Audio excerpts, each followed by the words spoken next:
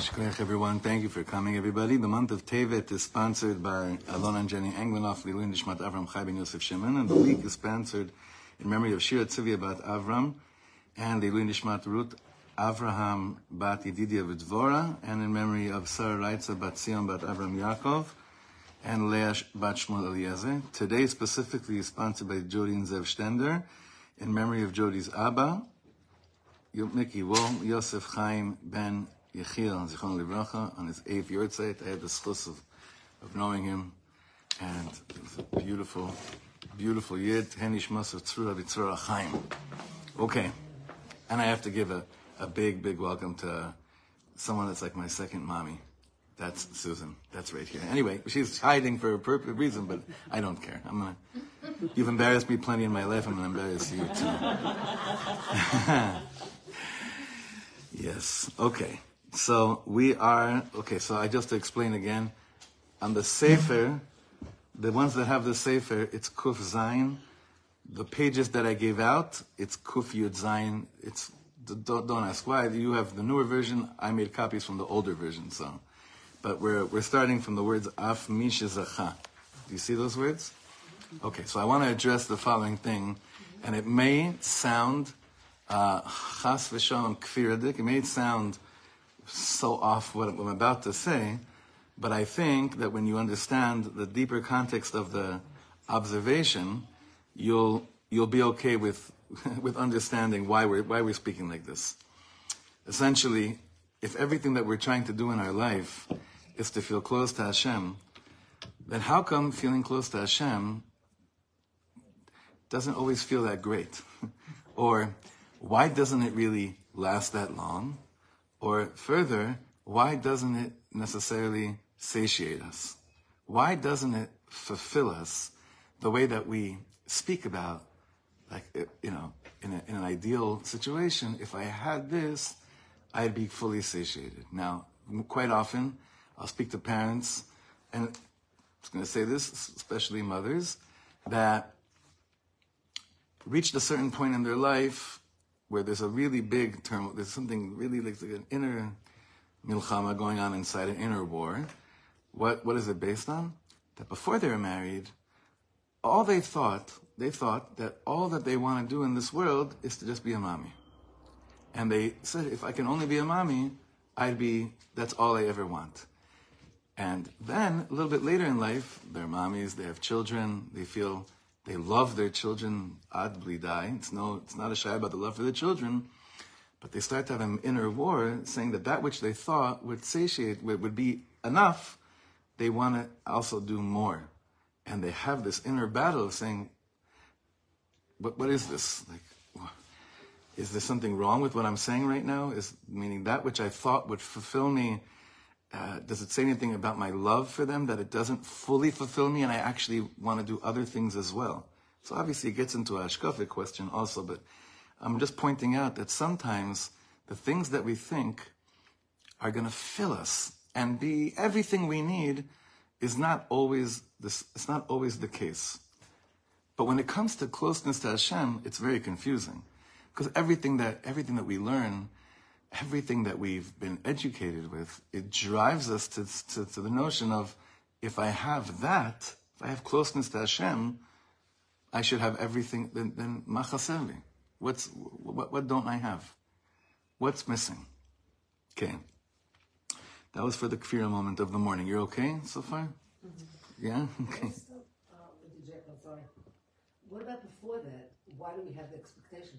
Of what? Of which one?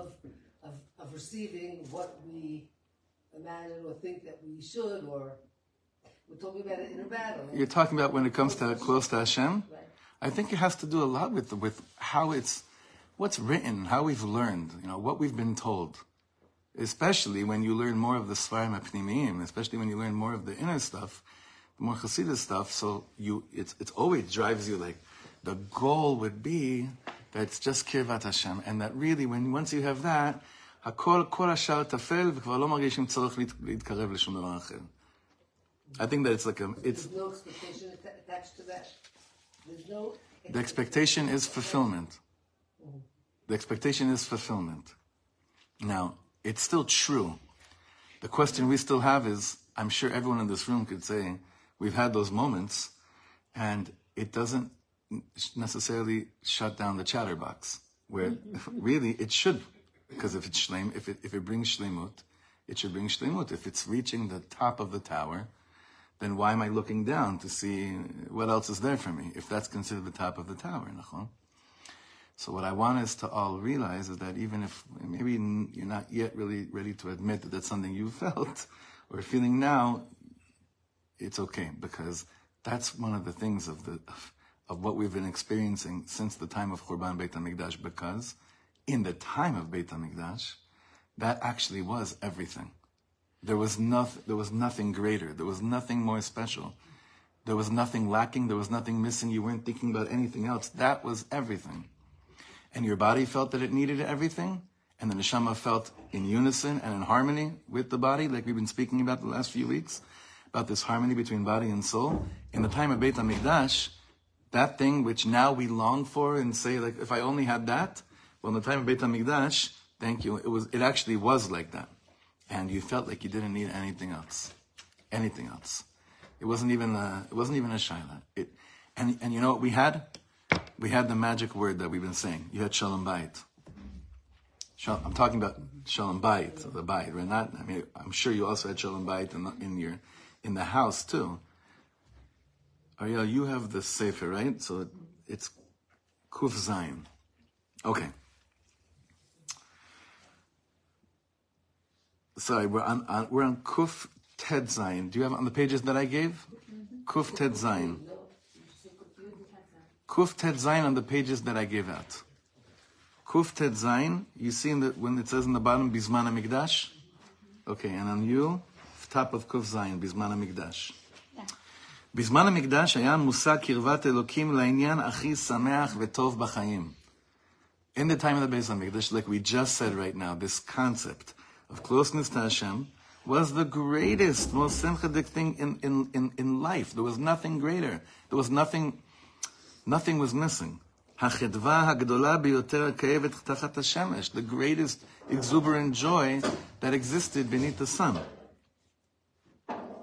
ברם, לאחר החורבן, however, after the destruction of the Beit HaMikdash, יש והלב היהודי מרגיש בלתי קרוב אל הדבקות בהשם. It happens.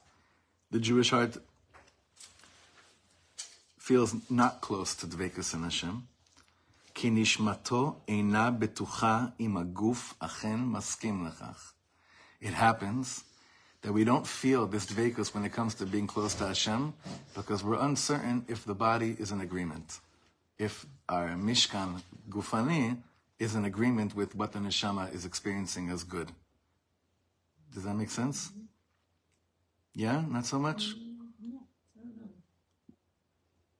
If you're saying, I don't know, that means I have to pause and really start davening. Explain. Yeah?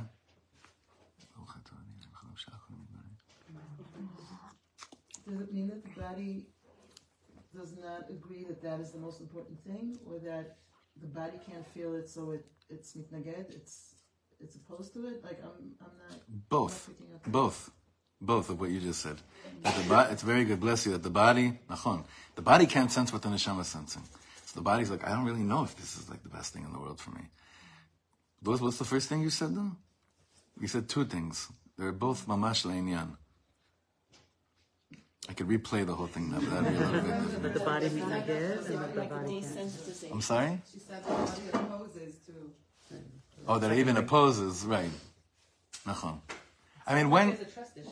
Huh? It sounds like there's a trust issue. No, it sounds like it's a trust issue, but now that I'm thinking about it, when is the one day a year you would think that the body and the soul are in complete harmony? Yom Kippur. I was going to say Purim. Yom Kippur, Purim. Nachon. But that's so interesting is that the body is b'shleimus and b'semcha on Yom Kippur, and it's acting completely opposed to the way it acts all year long in terms of what it would mean to feel that that it's in a good place.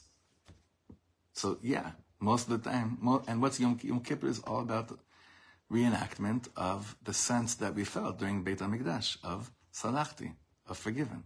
When there was clear to everyone, akol machul. It kind of sounds like it might be some kind of desensitization that occurred with the Korban. Definitely. Yeah. Definitely. Lost that ability to sense it.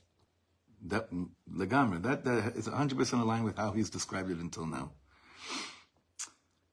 כי נשמתו אינה בטוחה אם הגוף אכן מסכים לכך, ואם אפשר בכלל לעבוד את השם במציאות חייה המשותפים עמו. And the body is wondering, can we really work together towards Avodat Hashem? Like, Neshama's like, the body looks at the soul looks at the body, and it's like, can you please trust me? And the body looks at the soul and says, you're on like just a frum freak out trip, religious trip, like, you do your thing and I'm going to do my thing. It's not meant to work together in this world, because the fact is we're separate, body and soul. We function differently, we feel differently, we think differently. And then, but we have examples, like we just said I like it very much, of Purim and Yom Kippur, where we see it is possible. But in the time of the Beit HaMikdash, what we're trying to say is that the body wasn't like nichna laguf. It's not like, okay, I give up, you're running the show. It was mushlam, like we said last time. I think it was last week. Think about the Beit HaMikdash, place of spirituality. It's all holy, holy, holy. The person, the Kohen that was busy with holy, holy, holy, was covered in blood. He was shechting animals. He was lighting up incense. He was burning wood. It was all taking the Geshem, the Gashmi, and showing how this works in perfect harmony. Now, look what he's going to say now. Af mi shezoche lehavin, I think, but the handouts, it's the next page.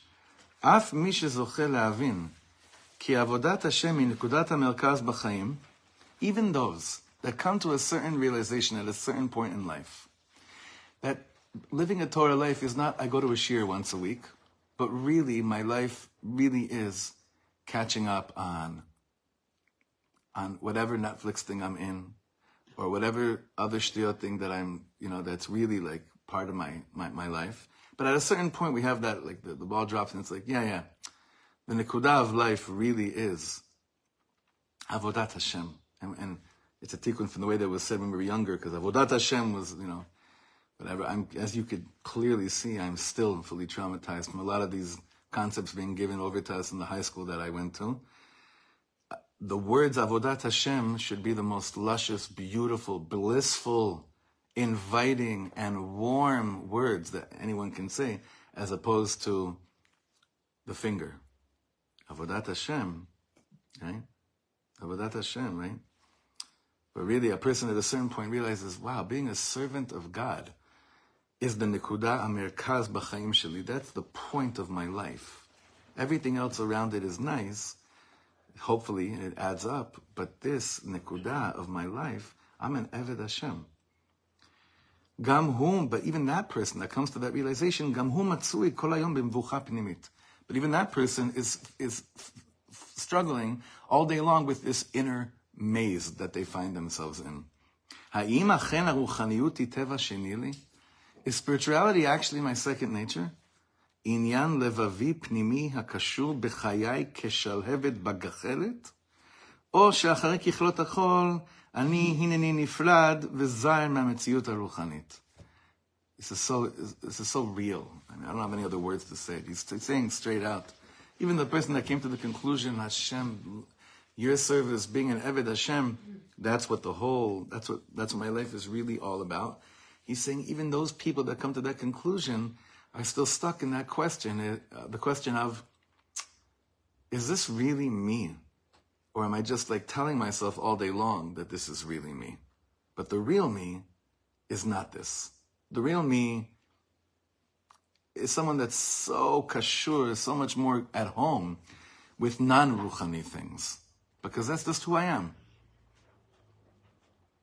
And this is a very, very deep mevucha. This is a very deep, mevucha can also mean embarrassment. Like you're almost like you're navoch. You're embarrassed from this because you know that you feel real when you're plugged into whatever mitzvah or tefillah you're in. But then you wonder, like, well, if it really is me, then how come it doesn't last throughout the day? Like, what? And why is it that I have to always work myself up, back, towards living like that? I'll give you an example. Someone came to the office this week, an amazing person, real young person that's really looking at life right now in a really beautiful way. And they're debating right now whether, and the very big, Hashem blessed this person with like mamash, a very high level of intellect. And he can do amazing things in the world. Amazing things in the world, and I think he already has. And he said to me that he's debating really strong if he should already plan that for the next 30 years, based on the fact that financially he doesn't necessarily have to work, but in order to really dedicate himself to being like what's called Eved Hashem, if he should sit down and just learn for 30 years. So you can already tell how old the person is based on thinking that if you plan, you could actually have a plan, a 30-year plan.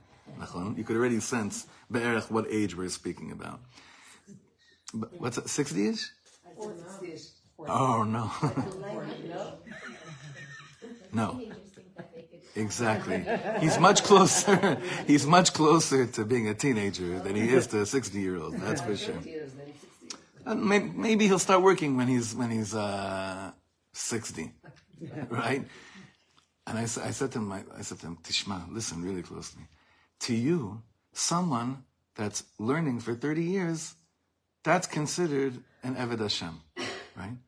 But that's still because you haven't realized that considering yourself an Eved Hashem in this world and looking at the gifts that Hashem gave you is not only just as important as sitting and learning for 30 years, it may be way more important for you to be doing, first of all, never plan, don't do 30-year plans. Think like 30-day plans. Start with that. Start with 30-day plans. It's great, a year plan. But what I was trying to bring over to him is that what defines an Eved Hashem? Like somehow the Yetzer Hara comes and tells us an Eved Hashem is someone that is sitting and learning all day long and saying Tehillim all day long. And that's the Yetzer Hara. Now for certain tzaddikim, no, of course, that's of course the Yetzer Tov. But because Hashem put us in a world with brains and the world that we were raised in, we have to understand that the context of being called an Eved Hashem is so much bigger, it's so much brighter, it's so much larger than just saying, only if I do that. Only if I sit and I'm segregated and I'm kind of like, divided and separated from the whole world. Now, of course, you have people that don't have any other talents. There's no other aspirations. And for them, the 30-year plan of sitting and learning every day really is the greatest thing in the world for them. This person is not that type of person. That's not his thing. He wants it to be his thing, to be considered an Eved Hashem. But it's not. What I think he's saying over here is that the problem that most of us have is that we are stuck inside of us saying, I don't understand something. The moments that I taste closeness to Hashem, I know that they're the greatest things in the world. But the body doesn't let me stay there. The body doesn't know how to work hand in hand with that. Because I feel guilty the second then I'll stuff my face with a burekas or whatever it is. I mean, when you get really, really more intense with it, you feel guilty eating like a broccoli because it's why? Why would you feel guilty eating broccoli after a moment like this? Because you don't see how it goes hand in hand, how anything Gashmi goes hand in hand with L'olam Aruchani. In the Beis HaMikdash, people weren't, I'm sure there were Weight Watchers clubs in the time of the Mikdash and all these things, but it wasn't a Milchama Pnimit. There was Shalom Bayit. It stemmed.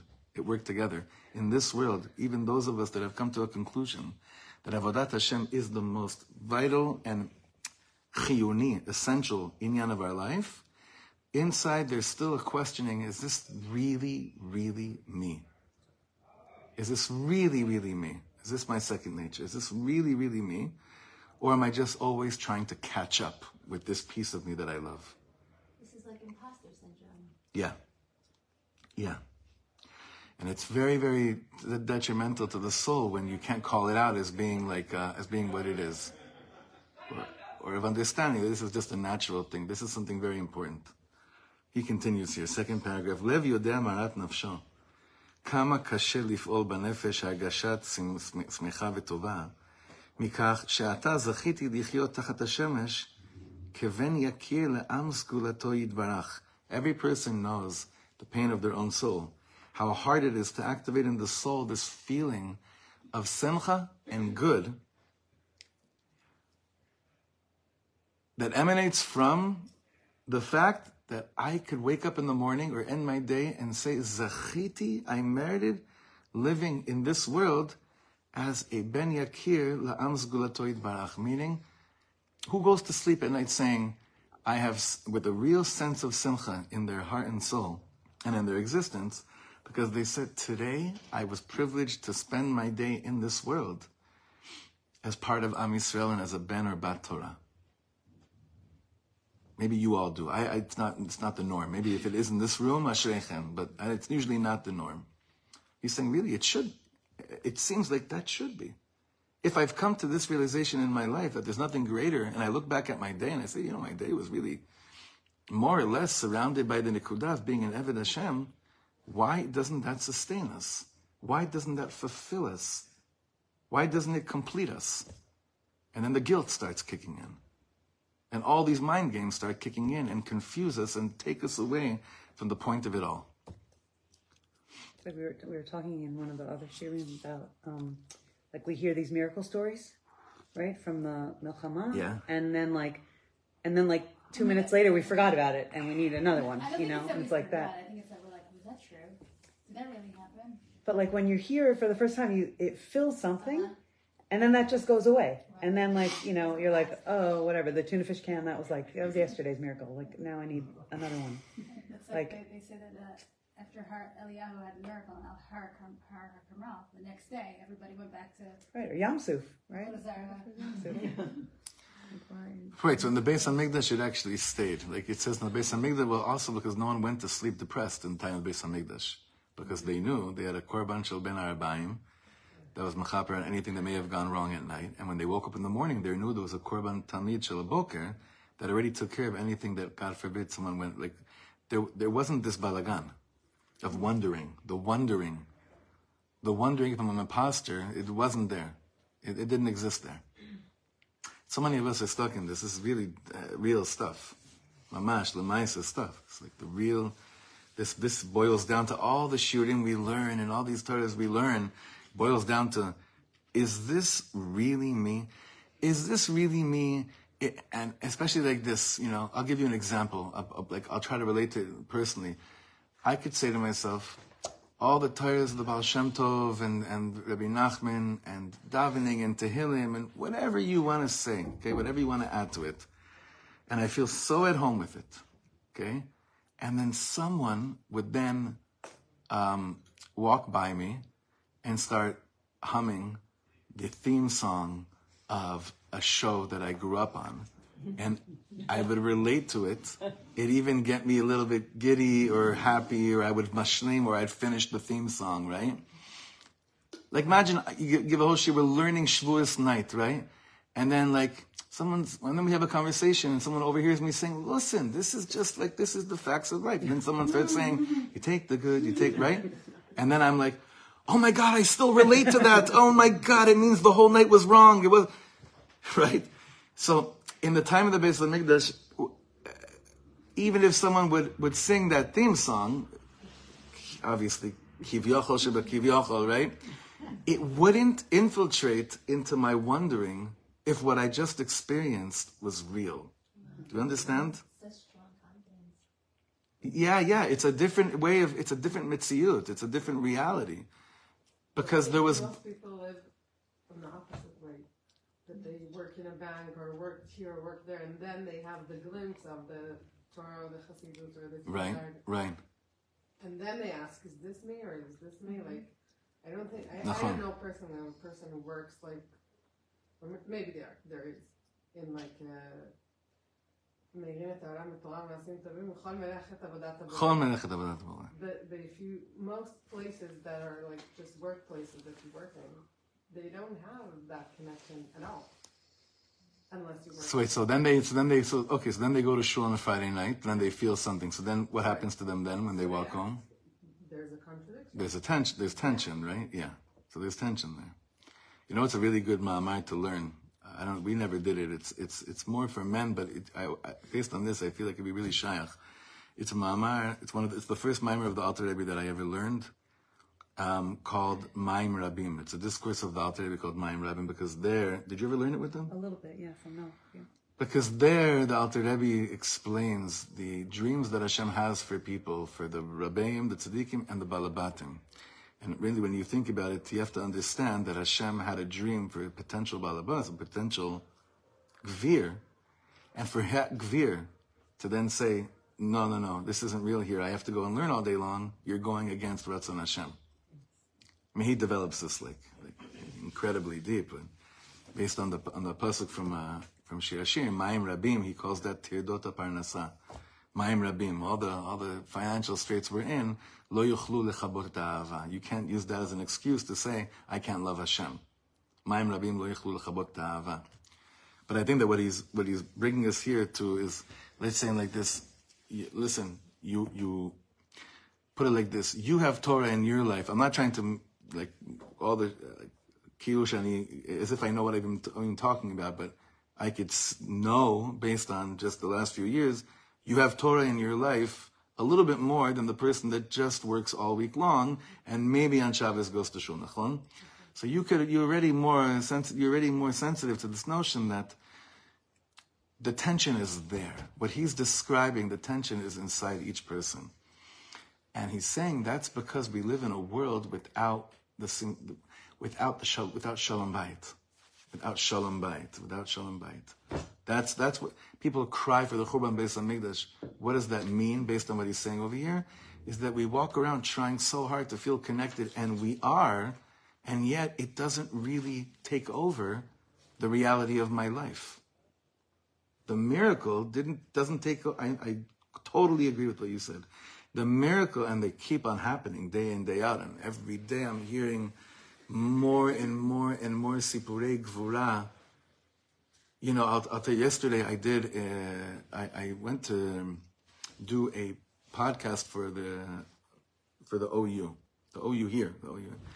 And the head of the OU here in Eretz Yisrael is a dear friend of mine, Rabbi Avi Berman, and he's very close and a neighbor of Miriam Peretz. So he told me that Miriam Peretz, who it's good she wasn't elected as Nasiya Medina, because she has to be Rav Rashi of,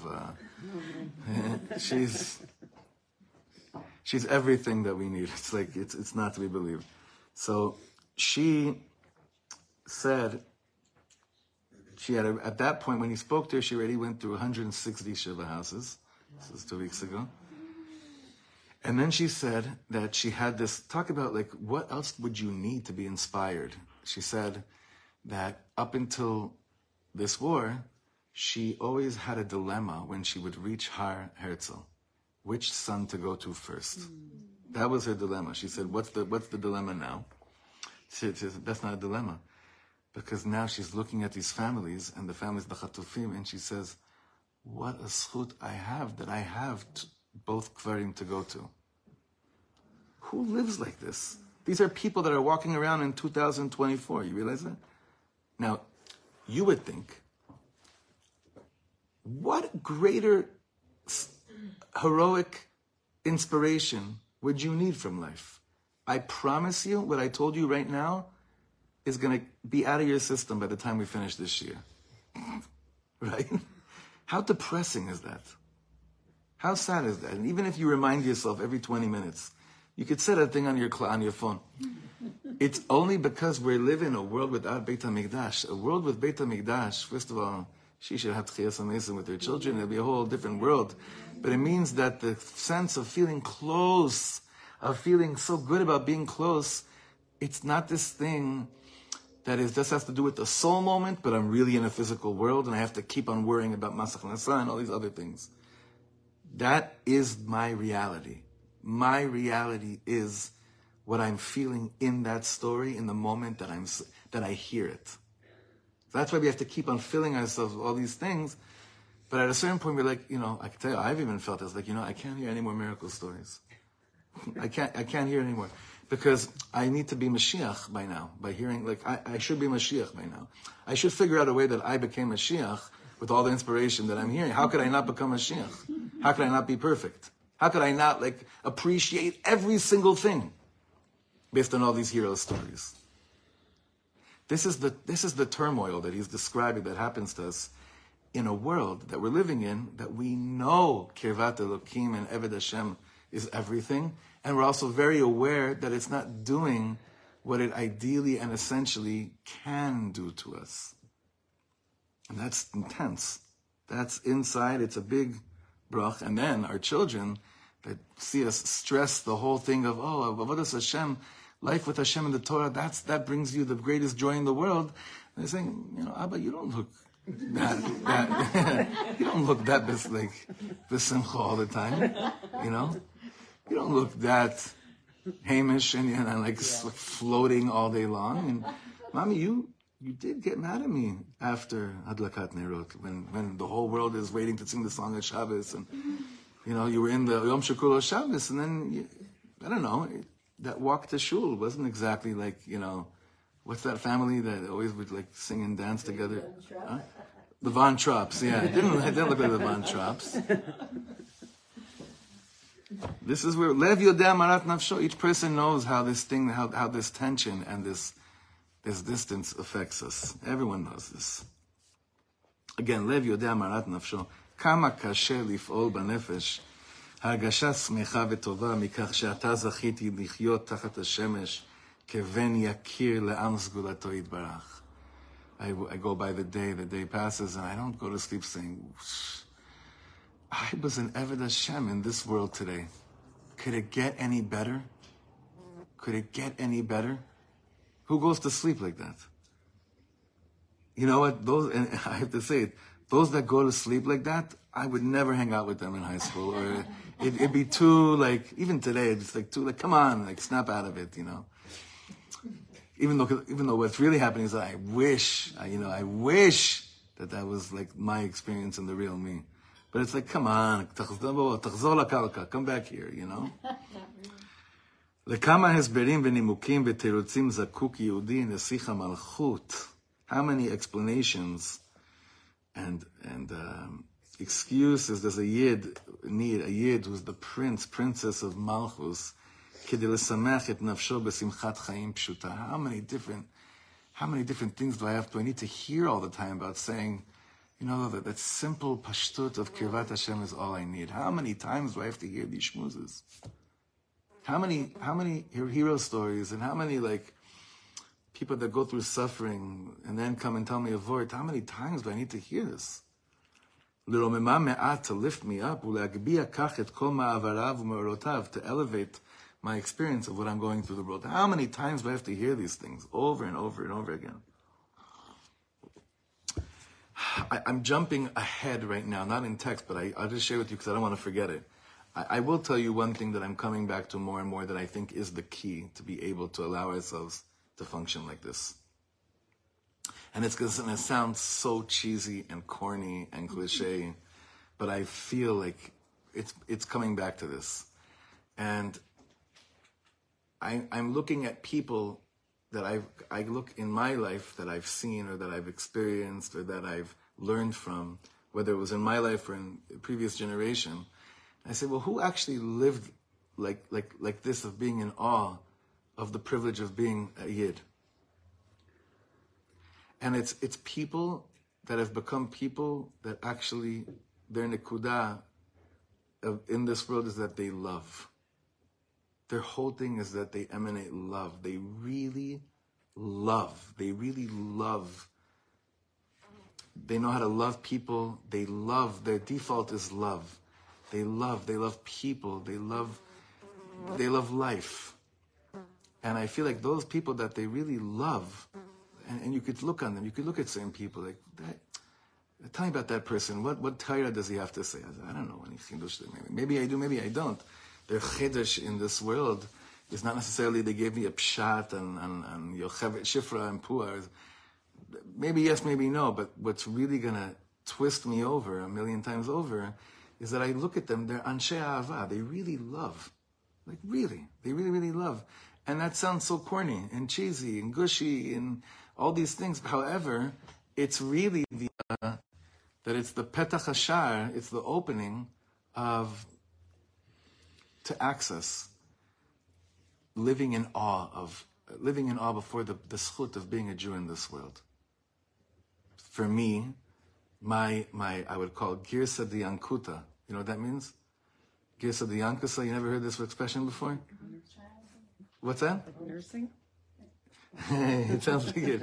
Yankuda, you mean like it has to do with child, meaning the first teacher of Torah in my life, right? The first teacher of Torah in my life at the age of 14 was Reb Shlomo. Like, I really only started learning Torah with his soundtrack. Like, yeah, now then, after a while, I'd be like, oh, okay, after like many years, like, wow, this is the platform. Then I'd hear other people teaching, and I'd be like, well, they're saying so much wiser things, and it doesn't mean anything to me. It's just intellectual gymnastics, It's just like building things up. And then I'm coming back to it after so many years now. It's like Kimat. It's going to be 30 years this year that he died. And like right after he died, that was Hashem. I got the greatest gift in the world. That became the soundtrack of how I learn, how I understand things, and how I relate to Hashem. And I'm going back to it. It's like it really boils down to like, can you really say I love? And I love the Torah. I love Hashem. I love this experience of being in this world with all its pain and all of its confusions. And I think the more that love is what becomes the headquarters of my experience in this world, the more I'm in awe.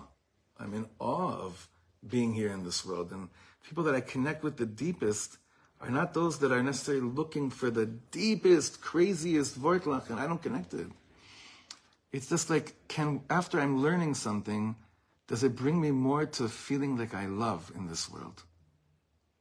And I'll share with you, you know this already, but the person, like one of the people that have really shown me this more and more and more, especially the last 2 years, I have a person that leaves me a voice message, here, out of the blue. Shlomo, ani ohev otcha. Right?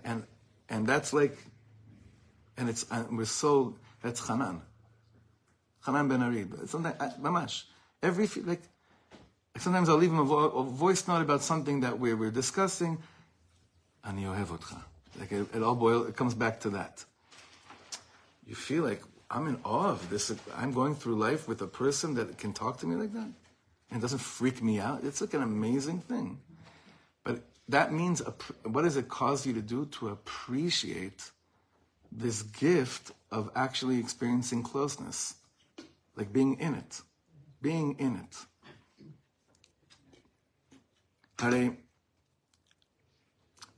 Because really, this is what it should do to us. The experience of understanding that I'm a Jew, I'm an Eved Hashem in this world. What else could lift up a das of a Yid?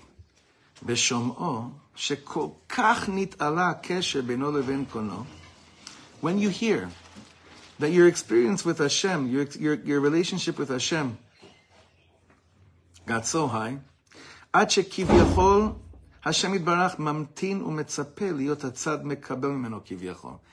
Can you imagine if you knew, Hashem's waiting to hear from you? What greater thing? What could bring you more excitement in this world? If you actually felt Hashem's waiting to hear from you. You didn't Kriya Shema is not that. Delete that from the. If that's part of the Gis of the Yankuta. Yeah. Hashem, it's like, there's two ways of saying it. Hashem's expecting to hear from you by, what time is Kriya Shema? 8:43.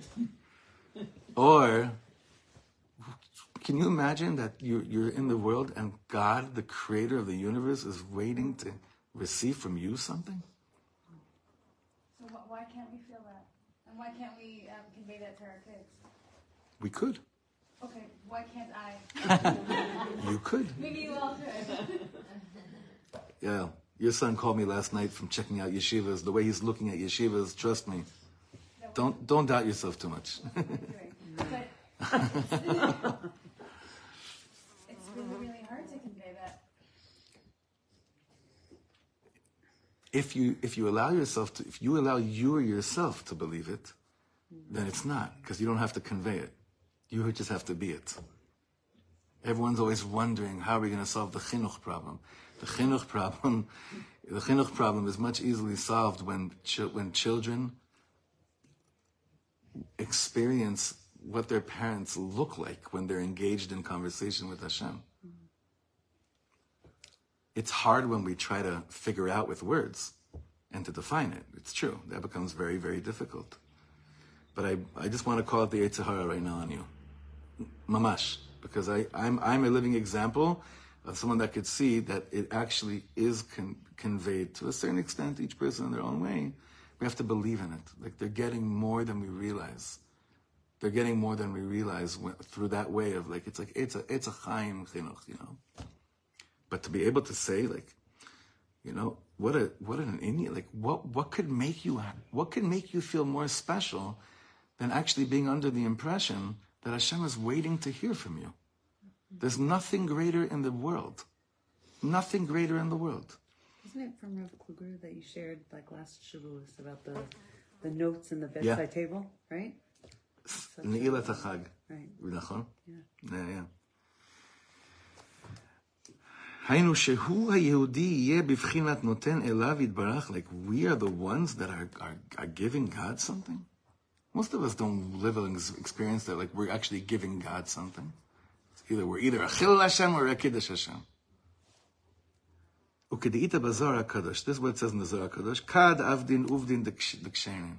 This is how kosher Evdei Hashem serve Hashem. Yahavin tukva v'chela l'kutcha brichu. They bring before God praises. Mikra meforash. How do we know this? Ve'ata kadosh yoshev teilot Yisrael. This is a Torah from the Baal Shem Tov. When does God, so to speak, or where does God, so to speak, choose to have menucha, to sit? Ve'ata kadosh yoshev. When does God sit? When does He have a moment, so to speak, to relax? When what? Tehilot Yisrael. When you're praising God, Hashem says, this is where I actually want to just be, like, you know, the me that not everyone sees. Like the person takes off the jacket, puts his feet up, kivyachol, obviously, all, so to speak. V'ata kadosh yoshev tehilot. Shal yedei tehilot Yisrael, by us praising the experience, not saying, you're great, I'm wrong. It's a very Christian concept. You're the best, I'm nothing. Even if it's true, that's not the point. It's just being in awe of, like, you created this world, I'm in it. You ever go to the ocean and notice the beautiful art of it's called a shore and sand and water? It's hard in this, like, you know, urban, in this like concrete jungle we live in here to really get a sense of it. But like, stop and being Ma'abu Masech Hashem and actually meaning it, and not just making sure you're, you know, Kriyat Shema is coming up. You better get to these words are meant for us to be in awe of being alive in this world. V'chen amru Chazal, she'Hashem yitbarach meyashev da'ato. This is so amazing. The Chazal say, Hashem yitbarach meyashev da'ato. Can you imagine, like, what that means? Like, you give God yishuv adas, bishvil tehilot Yisrael. When you take time to say, wow, being in this world, the world that you created and you put me here and you made me part of this shutafut of Bria. Do you know what happens? In this last Chazal, he quotes it here from Likutei Sichos. Yalkut Shimoni. You see, by you it also says Yalkut Shimoni. Yalkut Shimoni, the Midrash says, Meyashev da'ato. You, so to speak, cause Hashem to have Yishuv Adas, Bishvil Teilot Yisrael, for the praises of Am Yisrael. This is what it means when it says, Lemelech she'ayta lo bat yechida. V'haya ohava yoter midai. He loved her. Proper Hebrew is too much, but that's not what it means. Not yoter midai, it just means harbe. He just loved her so much. Lo zaz michiveva ad shekara ota achoto. He loved her so much till he started referring to her as sister, holy sister, right? Lo zaz michiveva ad shekara ota imo. And he loved her so much, he eventually referred to her as mom, as mother. Kach haya HaKadosh Baruch Hu mechavev et Yisrael, kar'an achoti, ra'ayati, yonati, tamati. That's how in Shir Hashim Shlomo HaMelech describes these levels of love. You know, in Chassidus, it says, what's higher than a love between a husband and wife? Husband and wife is still bechira. I chose to marry them. I could choose chalila to divorce them. Then you go to the place of achoti. Whether I didn't choose this, it's beyond me. The connection is so deep. That's why, based on Chassidus, Avram Avinu refers to Sarah when they go down to Mitzrayim. Wow, and now I know how beautiful you really are. Imrina achotiat. It's beyond choice. You're my soulmate beyond choice. I didn't even choose this. It's beyond. We're like brother and sister. The deeper thing is to say, Imi, you're my mother. You brought me life. You brought me to this world. Your existence actually gives me life in this world. That is how Hashem refers to us. Achoti yonati tamati ra'ayati. Lo zaz michivevan ad shekra imo. שכביכול השם יתברך אומר לישראל אמי, דכביכול חפץ שהם ידברו על ליבו, כאיש אשר אמו תנחמנו, כמו שיחת אם לבנה. God is so anticipating to hear what's in our hearts, what's going on inside of us, like the way that a mother can console her son. The words that a son needs to hear, the consolation, the real consolation can only come from a mother. He's saying it's tafkidim afuchim. We're the mother and God is ki'ilu, the child needing to hear. Now you hear these words and you're like, I don't buy that fluff, right? Come on. It's like, okay, choose to keep on living that life, and good luck giving that over to your children. Check to see how much they want to be in touch with you once they're out of the house. Or how much they long to be back at your Shabbos table. Go for it. If this is fluff, what else works? What works? And there's such a... one more paragraph and we'll finish. Ahava rabba v'chemla ko gdola v'yetera v'adayin kaved lev yehudi alav. There's so much love. There's so much love in the air. There's so much love available. There's so many moments that we do have like this. Come on.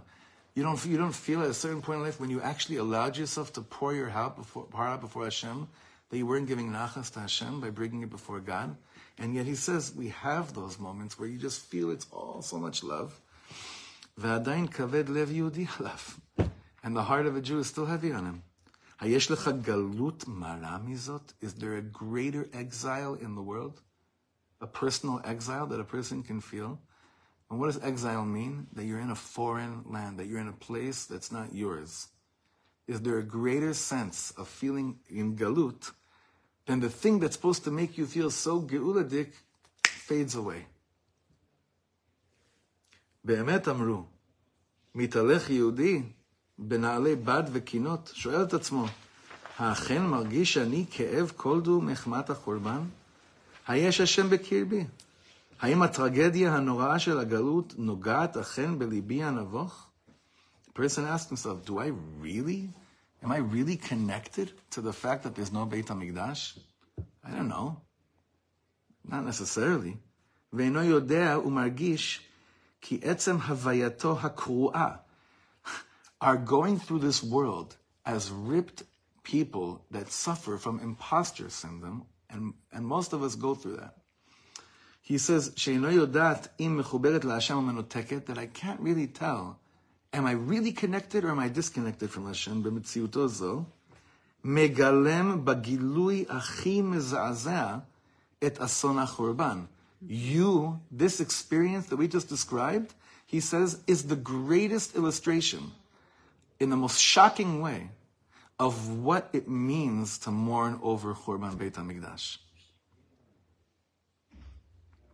I already decided I'm not doing keynote this year, I tell you? This Tisha B'Av. 100% not.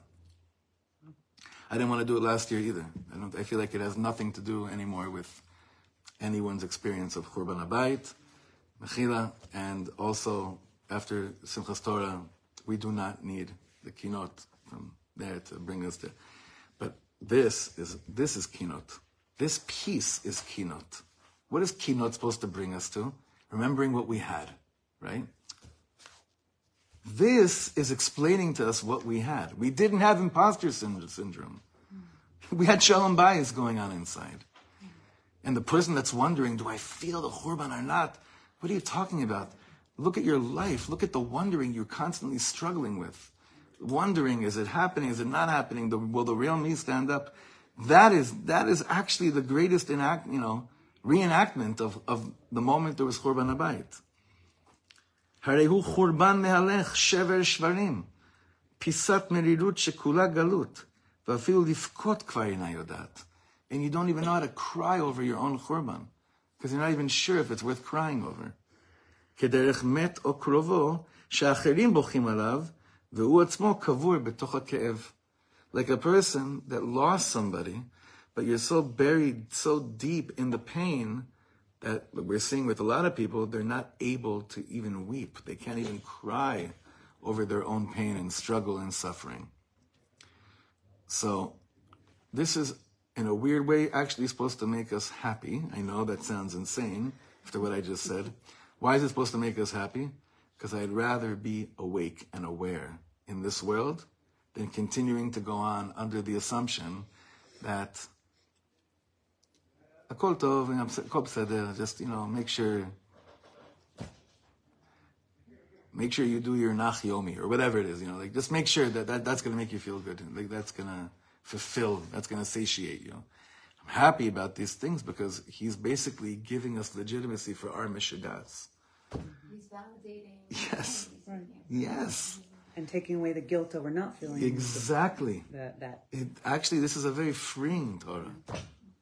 He's validating, he's removing that word. Guilt is sin is bad, guilt is evil.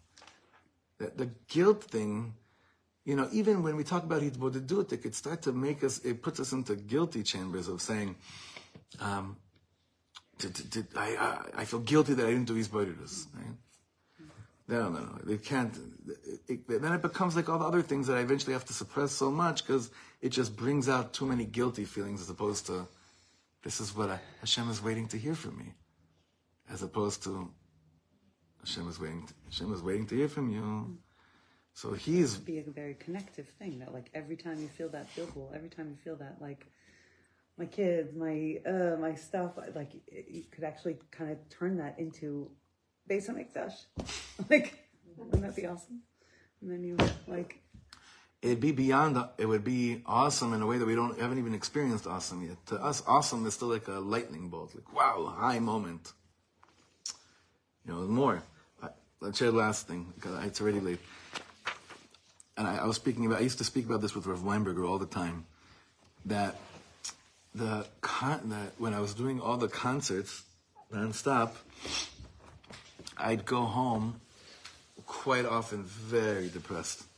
Not because the shows weren't good. The shows were good, but I didn't want to have a high that has a low. And I knew, wait a second, it's getting so high, but this world I already was anticipating the low that came off of what do? You experience a Mashiach moment with thousands of people.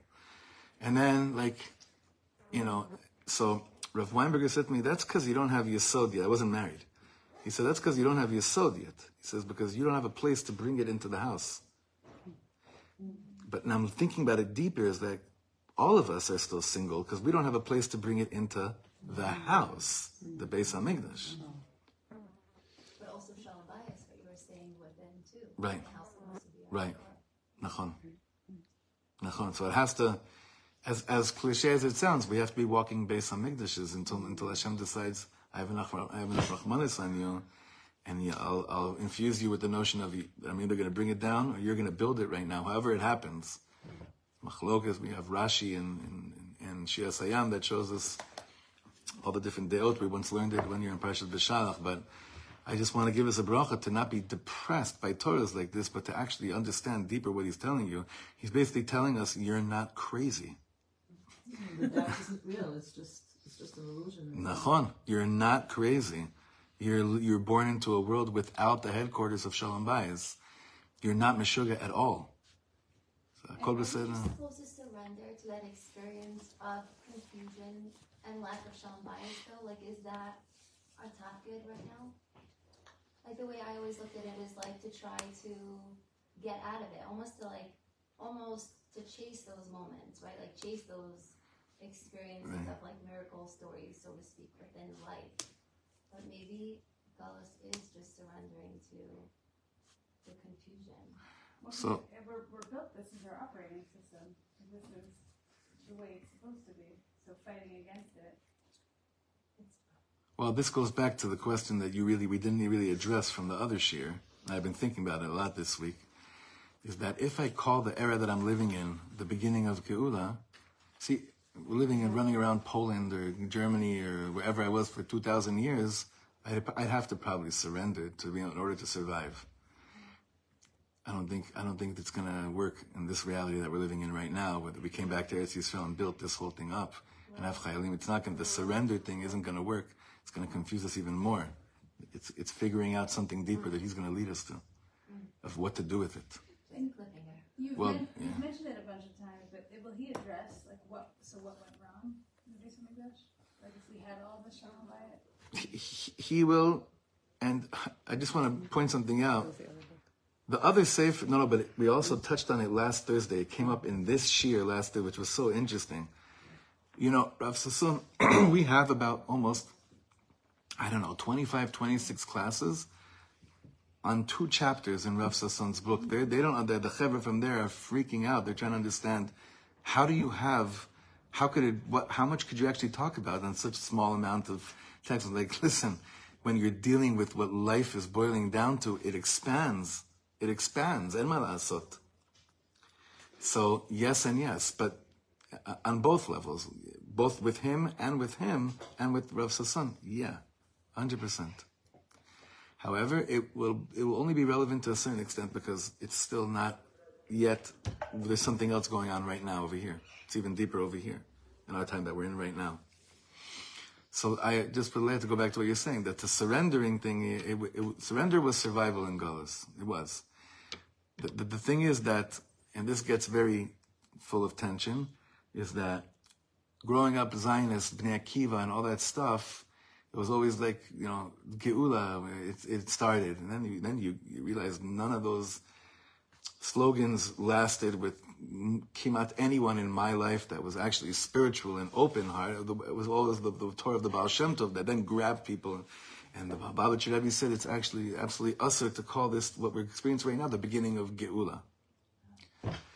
Which brings us back to Rav Kook, who said, well, wait a second, the Geula happens, it is kim'ah, there's all this tension. And I realized I don't care anymore. I don't care. It weighs too heavy on me what I define this. I don't care. Lo akhpat li. What I care about is experience. What I'm experiencing on a fact level is millions of Jews back in Eretz Yisrael trying to figure it out. That's all I know. Call it whatever you want. But I still could relate to when you say the word galus, that we're living in galus, which many people in the room can't stomach that. But that's because the way we're programmed, the way we're educated. But I could relate to that, but I also could relate to noticing, wait a second, Rishit Smichadku, something here is happening, right? But I want to, I'm removing myself more and more from defining, is it or isn't? I don't care, and I don't know. I know what's in front of me. I know Chayalim are getting killed every day, so I could make it happen here. That's what I care about. Hopefully we're all removing ourselves from that, figuring out is this Galus or Geula. Is it Kfar Lomer? That's not the question anymore.